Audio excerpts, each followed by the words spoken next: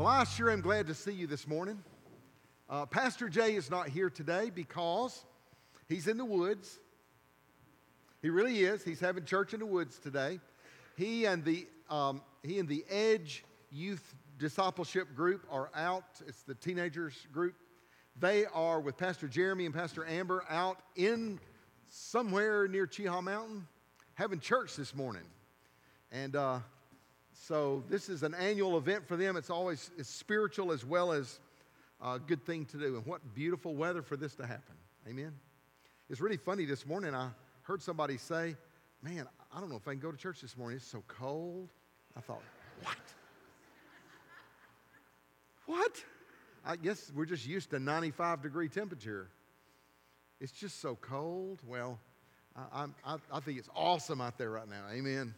Why don't we just go out there and have church? Is that all right? Today, we're going to start with Scripture. I want to read the Scripture to you. Pardon me, my Lord, Gideon replied, but if the Lord is with us, why has all this happened to us? Where are all his wonders that our ancestors told us about when they said, did not the Lord bring us out of Egypt? But now the Lord has abandoned us and given us into the hand of Midian. Have you ever felt like that? I have. This is a series. This is the second part of a series called Never Alone. There are times that it just feels like, God, where are you? How in the world can you be in what I'm going through right now? Have you ever seen when circumstances just seem to go out of control and you think, God, where are you? Today our idea is never alone in our circumstances. I felt like that before. Sometimes things that we have planned just don't work out as we planned them. And looking back, we can say, wow, God, I know you were in that. But when it starts, we don't see God in it. Several years ago, I went to Omaha, Nebraska with our Masters Commission group. In the summertime, we went to a fundraiser, the College World Series. And it's a lot of hard work, but it's good fundraising for groups. So I went up there, had the group going, even took some of our new incoming students that I didn't even know yet, didn't know. And I met with them all and said, look, guys, this is going to be some work. We just need to get focused, stay focused on the work. Don't get sidetracked. And sure enough, I think the second day we were there, one of our lovely new students decided he wanted to show everybody how to do a backflip off of a teeter-totter in a park. And so he backflipped off the teeter-totter, did a great backflip, but he just landed on his face.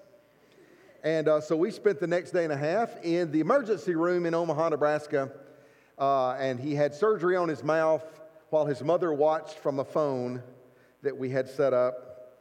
And, it's one of those things you're going, God, why in the world? This is the worst thing that could happen. Why? We got a job to do. Now we're going to have to, I couldn't even be there and help him do, I couldn't oversee what I was supposed to do. I went through all of this kind of thing, but I sure am glad I got to know Jared Tidwell.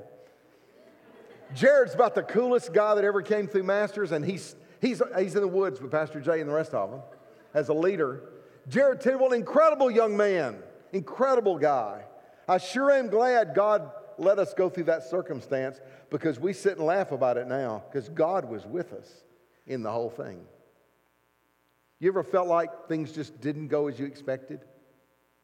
In 1977, that was a good while ago, 1977, January of 1977, I was with a group in Rome, Italy, having been on an archaeology trip to Israel for about a month, and then we came and spent a few days in Rome, Italy.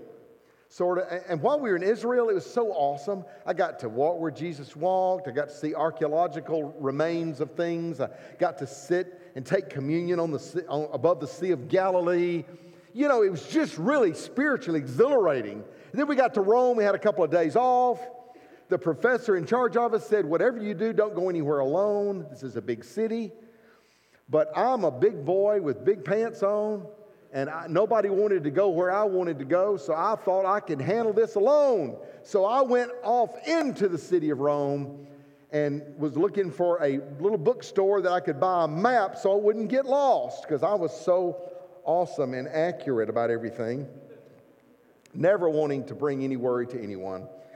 And so I found a little bookstore on the Via Veneto, which is a major thoroughfare in Rome. It's where the American Embassy is. In fact, on one side of the boulevard was the little bookstore. It was just a little shotgun bookstore. And across the boulevard was the American Embassy with a Marine standing out front. It was really cool. It's really cool. And so I went in the little bookstore, walk in, the little bell rings. They had a little bell on the door. Ding, ding, ding, ding, ding. Go in. It was just a shotgun place, little bookstore. I saw a guy at the end. He looked like Clark Gable. Slick back hair, little mustache. I didn't know Italian. I just waved at him and pointed at the maps, and I walked over there and tried to find an English map. So I'm over there looking, and in a few minutes, I hear the little bell on the door again, and you hear Italian talking, ra, ba, ba, da, dee, da, da, da, pizza, lasagna, whatever. All any kind of Italian going on. I didn't know what it was. And then it got quiet. You know how when things get quiet, you think, what's going on? So I just glanced over my shoulder, and this is what I saw. The shopkeeper looked like this. And the other guy looked like this. And my heart stopped. I was absolutely frozen in terror. And I'm thinking, right across the street is the American Embassy, and they're not doing me a bit of good. The Marine is just standing there. And I just, how all the blood from my head just drained down to my foot. And I just froze. And then the shopkeeper points at me like, don't rob me, rob him. So he moves the shopkeeper over to stand by me, and there we both are with our hands up. My heart is pounding. And I'm frozen with fear, obviously. And the Italian guy said something to me in Italian, and I don't know it, so I responded in the best Spanish I knew. It was European, so I thought it might work. I said, Inglés, and he said, money, which I thought is what he meant. Now, unfortunately, I had every dollar, every bit of money I owned in the world on my body at that moment. Including my passport and my ticket home. Fortunately, I'd put it in this little pouch, and it was down under my underwear. And so I thought, he doesn't look like a perv, so I think I'm going to be okay. So I said, here's all the money I got, and I pulled out some Italian lira coins, not much money at all, and showed it to him. He just goes, ah. And then he comes over to me, and he puts the pistol, in my belly button. And then he raises it up, turns my head sideways, and plays with my earlobe with the barrel. I'm telling you, folks, that was the longest few seconds of my life. And honestly, I would tell you that I was thinking, let's pray in tongues or something. I wasn't. I was thinking nothing. I was frozen. Actually, I was thinking, he's going to kill me, throw my body in the river, and my parents will never find me. That's what I thought. I remember thinking that. And, wow, well, it was a moment. I still think about it now. It sort of gives me that eerie feeling. I know it didn't last but a few seconds at that point, but he eventually took the gun down, and he pulled his coat back. It was winter, so he pulled his coat back, and he put his gun in a holster. And I saw the holster. It had the leather engraven thing, and it said Roma Polizia.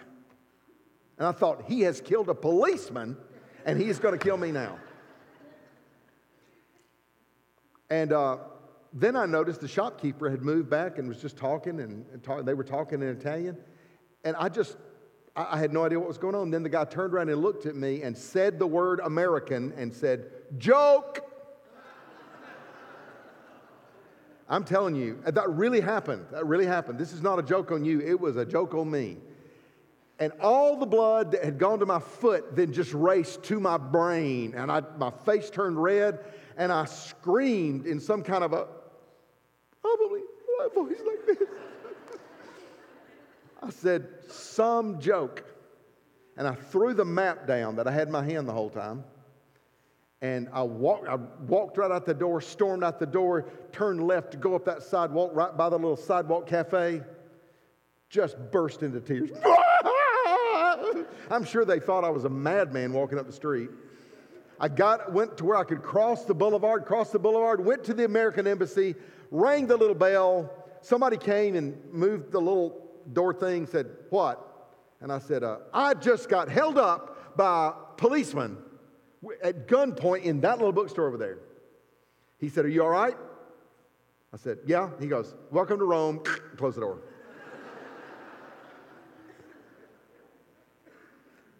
Let me tell you, that's one of those days where you're going, God, where were you during that? During it, I'll be honest with you, I didn't even think about God. I didn't. I wish I could tell you I did. I didn't. I was frozen. Where was God? Surely God wasn't in that. Well, He was. When you read the story of Joseph, you understand. When I read Joseph's story, I go, surely God couldn't have been there at the beginning. You know what happened to Joseph? First of all, his older brothers beat him up and threw him in a pit. My brother did that once, but they beat him up and left him there. Brothers faked his death and sold him into slavery. When he got there, he was working with this guy, and then he got accused of sexual harassment after a setup by a jealous lady. And so they threw him into prison for years. He finally worked his way up and got promoted in prison and sort of got favorable treatment. And he got a promise that this guy was going to get him out. And then the guy that got out forgot him for another 2 years. And then finally he got out. Got Pharaoh's attention. It sort of ends up really good. He rescued his family from starvation. He became prime minister of Egypt. And he forgave his brothers and lived happily ever after. But brother, when he was in jail, do you think he felt God's presence? I want to show you what the Scripture says, though. Look at what the Scripture says. Genesis 39:21. Joseph's master took him and put him in prison, the place where the king's prisoners were confined. While Joseph was there in prison, the Lord was with him and showed him kindness and granted him favor in the eyes of the prison warden. In prison, the Lord was with him. I bet he didn't feel it sometimes, but he was with him. See, God is with you even when you're struggling. Even when you're struggling, I'm telling you, God is with you. God, I want you to help me trust you when I'm struggling, and I don't understand the whys. Then there was this guy named David. Now, we all know David's the harpist. That's the man after God's own heart. Well, he caused a lot of his own problems. We read about those too, but some of the times he didn't. He served King Saul faithfully, and then Saul tried to kill him. So David goes around for 10 years. He hides in caves. He's being chased around the country by Saul trying to kill him. It was one of those days I could look at that and say, God, where are you during those days? If you read some of the Psalms, he says things like, "Oh Lord, why have you hid your face from me?" You've read those Psalms. God, where are you? I'm cast down. You're against me. He's also the guy that wrote Psalm 23:4. Yea, though I walk through the valley of the shadow of death, I will fear no evil. What's this? For thou art with me. Isn't that amazing? Those who walk through the valley of the shadow of death know a good shepherd is with them. And David knew that. You know what David also knew? David also knew there's a difference between the valley of the shadow of death and the valley of death. It was a shadow. Shadows can be just as real as the real thing. They can feel the same way, but they're not. And David obviously knew the difference in a shadow and reality. And I think that's part of our problem. We don't feel God's presence because we think the shadow has stolen it from us, but they can't. The shadow cannot steal it. It's not even real. Part of being a follower of Jesus is not just feeling God's presence. It's knowing His presence. And knowing it's there even when you don't feel it. It's true. One is a feeling, the other is truth. God, I want you to help me discern between shadows and reality so that I don't get scared away by the shadow and miss you. Then there's this guy named Paul. I like that guy. Paul went through all kind of suffering while he preached the gospel. I mean, you see the story. He went all over the world, all over the known world, preaching the gospel.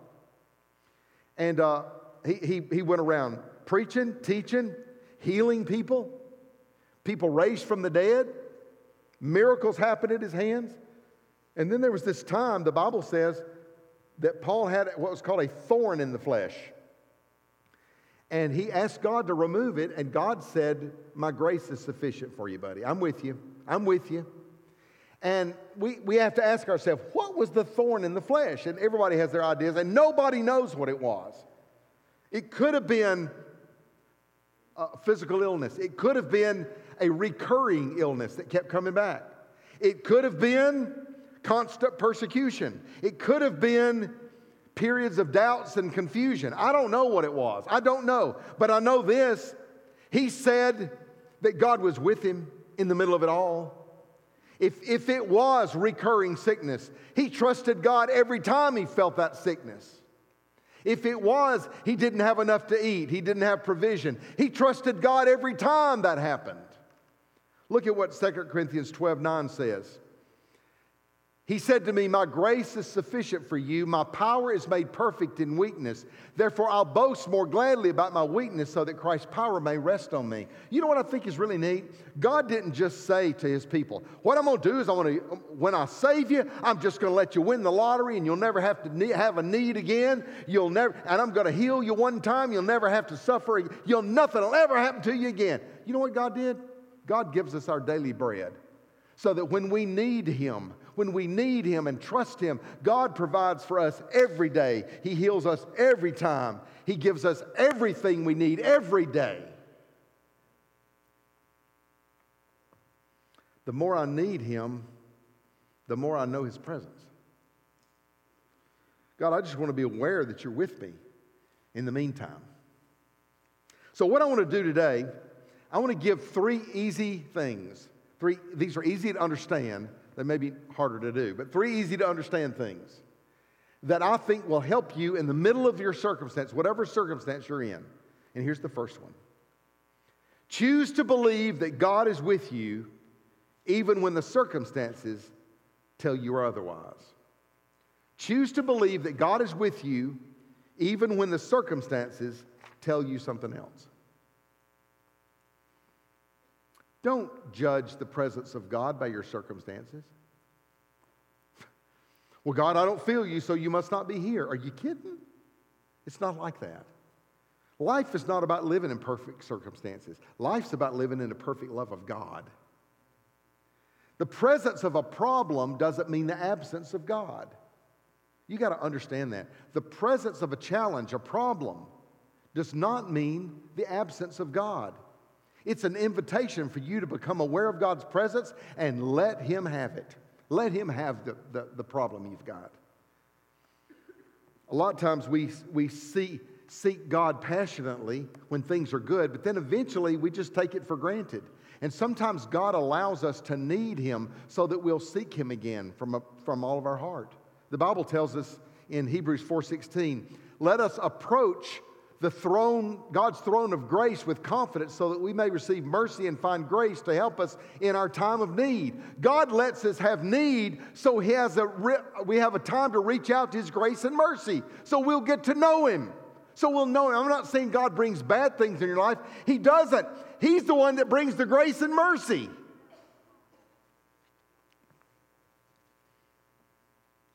Maybe we need to focus less on our circumstances and more on His presence with us. Here's the second thing. Remind yourself of God's love. Just this past Friday in our weekly Coram Deo, we call it, it's our chapel sessions and Master's Commission, I spoke about this. if there's one thing that has to be ingrained in our brain, in our mind, in our spirit, that we cannot allow the enemy to challenge, it's this: that God loves me unconditionally. That is a constant. It is a constant all through the Word of God. It is a constant. We cannot allow the enemy to challenge that, because when the enemy challenges that, he's got you to where you'll believe anything. God loves me unconditionally. I told them Friday that we have two major crises in our world right now, especially in America. And one is a crisis of love. People don't sense love. They don't feel it. They don't know it. Some of them haven't experienced it. Not true love. And the second is a crisis of value. People don't feel valuable. They don't. Young people today, don't feel any value whatsoever. Why would they feel value? They go to educational places that tell them that you're just an evolutionary accident of history. You just happen to be a mutation of a certain gene that eventually turned into a human being after crawling out of a primeval swamp. And that's all it is. And that who knows, you may not last very long. In fact, just give us a decade or so and climate change will kill us all. Even though God's Word says that's not how it ends, friends. Quit freaking out about things like that when God's Word tells us. Until Jesus comes, hot, cold, summer, winter. That's what the Bible says. No wonder people don't feel valuable. On top of all of that, they're taught, or they have to experience families that disintegrate, fatherless kids. They begin to buy into this lie that they're just nothing more than an accident of biology. No wonder there's a crisis of love and value in our society. That's why it's so important that we know that God loves us. Recently, I heard Todd White explain it better than anybody I've ever heard. Todd White's this incredible guy. He's got long dreadlocks. Like, I probably couldn't ever grow, because I couldn't grow long hair. My hair just gets big. When I was in high school, I had a big old brown helmet. Todd said, the value of something is based on what it's worth. For instance, if I went over to Sean Maccabee and said, Sean, I want you to go sell my 2002 Toyota Camry that has 50 billion miles on it, and I want you, if you will, to please sell that thing for $40,000. And I'm sure he's had people ask things just crazy. And he would say to me, Mark, that is not going to sell for $40,000 because it's not worth $40,000. Its only value is what people will pay for it, right?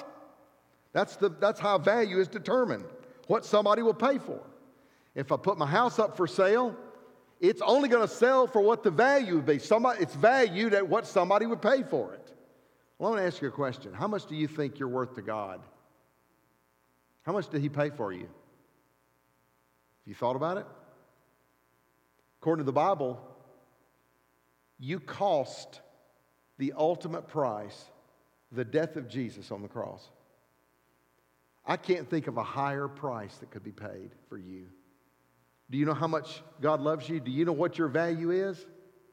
Your value must be mighty great because He died for you. That's a big deal, folks. That's a big deal. That's how much God loves us. There's no greater love than that. God paid for you with Jesus' death on the cross. You are valuable. You're valuable. It's the message this world needs more than any. Would you agree with that? The world needs the message. That is the good news. God values you. He loves you. And you're worth it. He died for you. That is the message of the good news. That's what good news is. Not you can be better than you are. God loves you just like you are. While we were yet sinners, Christ died for us. It wasn't because of our performance. It was because of His performance. Well, I don't know that I'm worth that much. Well, does it matter? Jesus paid it for you. So he must think you're worth something. He must think you're worth everything. As Christians, when we go through these dark, uncharted circumstances that don't make sense, we can't judge it by whether or not we feel God's love. We've got to judge it by what God has already said. I love you and I value you. Sometimes we have to tell our feelings to shut up. Just shut up, feelings. Shut up. I know I don't feel like God loves me, but I know that's a lie. Shut up. Pinch yourself. Remind yourself, I am loved and I'm valued by God so much that He paid the ultimate price for me. That's the truth that'll change the way you think if you let it soak deep inside your life. It'll change the way you think about everything. Satan has no weapon for that truth either. The fact that God loves us, what weapon can he use against you when God loves you and values you above all things? What weapon can he use? You know what the only one he uses? A lie. He says, no, he doesn't. He doesn't love you. He doesn't love you. And if you bite for that, then he's got you. So every time you feel unloved, just say, I'm loved by God. Nothing can separate me from God's love. If you want to quote this scripture, try this one. Romans 8:38. For I'm convinced that neither death, nor life, nor angels, nor demons, nor present, nor future, nor powers, neither height, nor depth, nor anything in all creation will be able to separate us from the love of God that is in Christ Jesus our Lord. You can tell the devil that all day long, and he cannot stand it. Here's the third thing, and this is the end. Make the presence of God the centerpiece of your life. Make the presence of God the centerpiece of your life. I love it in the Old Testament when I read that when the children of Israel came out of Egypt and they went going through the wilderness, bad circumstances in the wilderness, they made a camp, and at the center of the camp, they had the Ark of the Covenant and the Holy of Holies. They had the tabernacle where the presence of God dwelt. Every tent was facing, the opening of every tent was facing the presence of God. They made it the center of their nation. In Jerusalem, the center of the city, the temple of God. They made it central to everything about them. We need to learn how to camp around the presence of God. That's what we need to do. Build our lives around the presence of God. His people become our family. You know what? He told the Israelites in the Old Testament, he goes, I want you to appear different from all the other people of the world. And it won't be because of your military power or your riches or your fame or your fortune or your accomplishments. It's going to be because of my presence. You're going to be different because I'm with you. That's going to make you different. God wants us, His presence, to be with us all the time, that He will never, ever leave us. Good grief, that's incredible. Look at Hebrews 13:5 and 6. Keep your lives free from the love of money and be content with what you have, because God has said, look at this, never will I leave you. Never will I forsake you. That is amazing to me. There's a fantastic story in Acts chapters 27 and 28 about one of the circumstances that Paul found himself in that I think is one of the best ones to illustrate this whole thing. Paul was a prisoner, and he was being moved from Jerusalem, where he had been arrested. He's going to be moved all the way from Jerusalem in Palestine to Rome, Italy, to be like Rome. I know what that looks like. When he's going to appeal before Caesar in court. Now, obviously, that trip from Israel to Italy was not an overnight affair. It was a large, arduous trip, and it involved going from ship to ship and transferring to this one and this one. It's sort of like taking buses different places until you finally get there. So it took a while to get there. Paul had never been to Rome, but God had spoken to him and said, you're going to go to Rome. And he even said that in the scripture. God has shown me that I'm going to go to Rome. Rome was the center of the world, and he knew that eventually he was going to end up there. He just didn't know he was going to end up there as a prisoner. And by the way, it's eventually where he gave his life for the gospel. Well, Paul said, well, if that's what the circumstances say, I'm going to Rome, then I'm going to Rome. I'm fulfilling God's will. I'm a prisoner. I would be in there going, God, it's not your will that I'm a prisoner. Well, it obviously was. It got him to Rome free. He didn't even have to pay for it. Well, according to the Bible, it was late autumn, and he boarded the last ship that was going to take him the rest of the way across the Mediterranean Sea to the port in Italy. And Paul had traveled a lot, and Paul said, this late fall is not when you need to be getting on a boat. There are a lot of storms out there.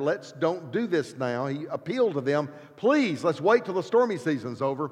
But they said, nope, looks like good weather to me, so we're going to get on board. So they put him in chains, put him in the boat, and they sailed out. 2 days into the sail, 2 days into the ocean, a huge hurricane hit them. It was even named. It was called Euroclydon. How about that? We name ours things like Mabel and Homer, and they've got Euroclydon. But anyway, they named a hurricane, and it hit them. It tossed them back and forth. It was a terrible, terrible storm. The Bible says they were in the storm for days. It's like the storm went along, and they went with it. The mast of the ship broke. Parts of the ship began to come apart. They tried every way to hold the ship together. Then they started throwing things overboard to try to lighten the load so the ship wouldn't sink. And finally, the storm just got worse, and the Bible says all hope that they would be saved was lost. Meanwhile, Paul was down below deck in chains in the presence of the Lord. And he said that God spoke to him. And so Paul sent a message up to all the people trying to save the ship. He said, I got a message for everybody. So they sent the message up, and the message was this: I told y'all not to leave in autumn. That's what it said. But God says nobody will die, and we will all make it to land safely. And their response was, you idiot. They cursed him. They mocked him, and they told him, you're going to go down to the bottom of the sea like the rest of us. Paul kept saying, I believe God. The Bible says it ran aground, the ship ran aground and began to bust apart in pieces. People started jumping off the ship trying to save their lives, and they were holding on to pieces of wood, holding on to pieces of Roman styrofoam, I don't know, just trying to find a way to float. And Paul was in the middle of them. He had chains on, they throw him in. So they're all in, and it looks like they're all going down. People are screaming and saying, I'm drowning, and Paul's going, I believe God, I believe God, I believe God. And the water's up to here, and he's going, I believe God. And the water's up to here, and he's going, blue, blue, blue, blue. But he kept believing God. I want to read to you how it all ended up. But the ship struck a sandbar, ran aground. The bow stuck fast, wouldn't move. The stern was broken to pieces, pounding by the surf. The soldiers planned to kill the prisoners to prevent them from swimming away and escaping. But a centurion wanted to spare Paul's life and kept them from carrying out their plan. He ordered those who could swim to jump overboard and get to land. The rest were on planks and other pieces of the ship. And in this way, everyone reached land safely. Just as Paul said, just as God had said. God said, Paul, you're going to Rome. You ain't drowning. And Paul believed God. I'll be honest with you guys. Paul made the presence of God his centerpiece. He made it the centerpiece of his life. So whatever anybody said or whoever was against him, they had to go through what God said first. And that's how we have to live our lives. If you want your circumstances to control you, you're going to be in a mess. The enemy is going to make sure every circumstance in the universe comes against you. But if you reach out and hold on to what God says, He loves you. He values you. He has a plan for you. Then you don't have to be afraid. That becomes your anchor. God had a plan, and Paul trusted God's word above anything else, above the noise of the storm. We have fear that turns into panic. Too many times, that's what we do. We panic. We fear. Fear tells us what's coming, but it's amazing. When fear comes, it never tells you Jesus is in what's coming. He always leaves Jesus out of it. I'm telling you, learn to put Jesus in what you think about your future. If you've got a fear in the future, stick Jesus right in the middle of that fear and see what happens to your fear. Jesus is there. I'm sure Paul, while he was on that boat down below, was going, I remember Matthew told us, I remember John and Peter told us about this time. They were on a boat and they thought they were going to sink. But they didn't sink because Jesus was on the boat. And Jesus got up and said, peace, be still. I'm sure he thought about that down in the hull of that boat. And he said, besides, God told me I'm going to Rome, so I'm not drowning. And exactly what God said happened. God is in all of it, past, present, and future. He's there. Whatever is coming in your life, whatever your circumstance tells you, God is with you. I have to say to myself, God loves me and I am not alone. Whatever your circumstance is, God's with you. This week, I went up to see Miss Goldie McDaniel up at the hospital. Goldie has been in the hospital for over a month now. She just a few weeks ago was not expected to live. Goldie had heart attacks. Goldie had, she had been brought back with the paddles, the electric paddles, 5 times. They told, Larry and I have been up there daily almost, and they told us there was a time they just said, when they take this thing out of her heart's probably going to quit beating. There wasn't a lot of hope for her. They had the family in and everything. Everybody was prepared for the worst. But one night, God had some people in there praying for her. And I know that Evelyn and Jimmy were there, and Evelyn and Jimmy prayed over her. And they prayed that God would give the breath of life to her, because she was having a hard time breathing, obviously. And during the middle of the night, Anthony told us, during the middle of the night, about 2 o'clock in the morning, on the night that she was probably not going to survive till the next morning, Anthony said he was awakened with this voice, with this noise. He heard in the room. Scared him to death. He said he thought his mother had breathed her last, but it was still bleep, bleep, bleep. And he looked and she was still breathing. He said, I didn't know what it was. But the next morning, the doctors were amazed. And since that day, she has gotten better and better and better and better and better. And she's sitting up on the side of her bed and talking and eating, telling me she's going to come back and cook for Master's Commission. Let me tell you what. Morgan Dudley, who's one of the nurses up there, Morgan was a master's graduate with us years ago. Morgan came in and says, Miss Goldie, it is all over this hospital that you're the miracle lady. Everybody's talking about it. The doctors didn't give you any chance at all. But let me tell you what. Circumstances looked pretty bad. Then the breath of God came. I just want everybody in this room to know, whatever circumstance you have today, God is your answer. Whatever brought you in the door this morning that's weighing you down, God is here. Whatever pit you're in that's become your new home, God is with you. Whatever looks hopeless in front of you, it's not hopeless. Just ask Goldie. Whatever circumstances have become bigger than your faith and trust in God, God can turn that around too. Whatever those things are, they got to bow today before the God who loves you and values you beyond words. But God is looking for a cooperative effort here.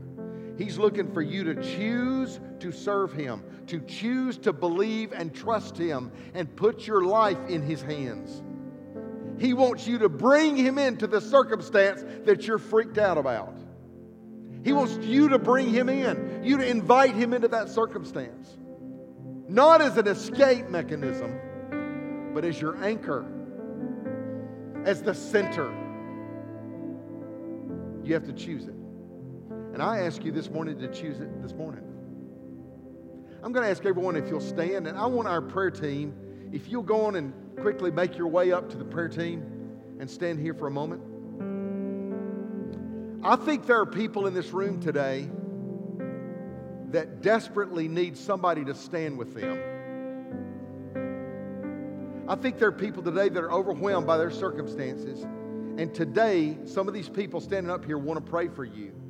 You may have physical illness. You may be facing bad news from family or work or personal or anxiety or whatever it is. You are freaked out about your future, your circumstances. And I want you to know the prayer team's waiting on you. And you need a prayer cover, and they're here for you. And you need to take advantage of some people agreeing with you in prayer. Just let them usher you into the presence of God that is going to give you the assurance that He's got everything under control. Don't walk out of this room with that on your heart and not give God a chance to give you peace in the middle of your storm. Take advantage of it. You're not alone. It's His promise to you.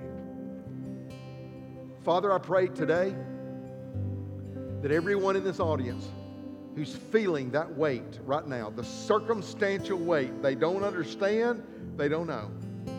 I ask you right now, show them your hope. And I pray they'll walk down this aisle and they will meet someone to agree with them about Jesus, the hope of the world.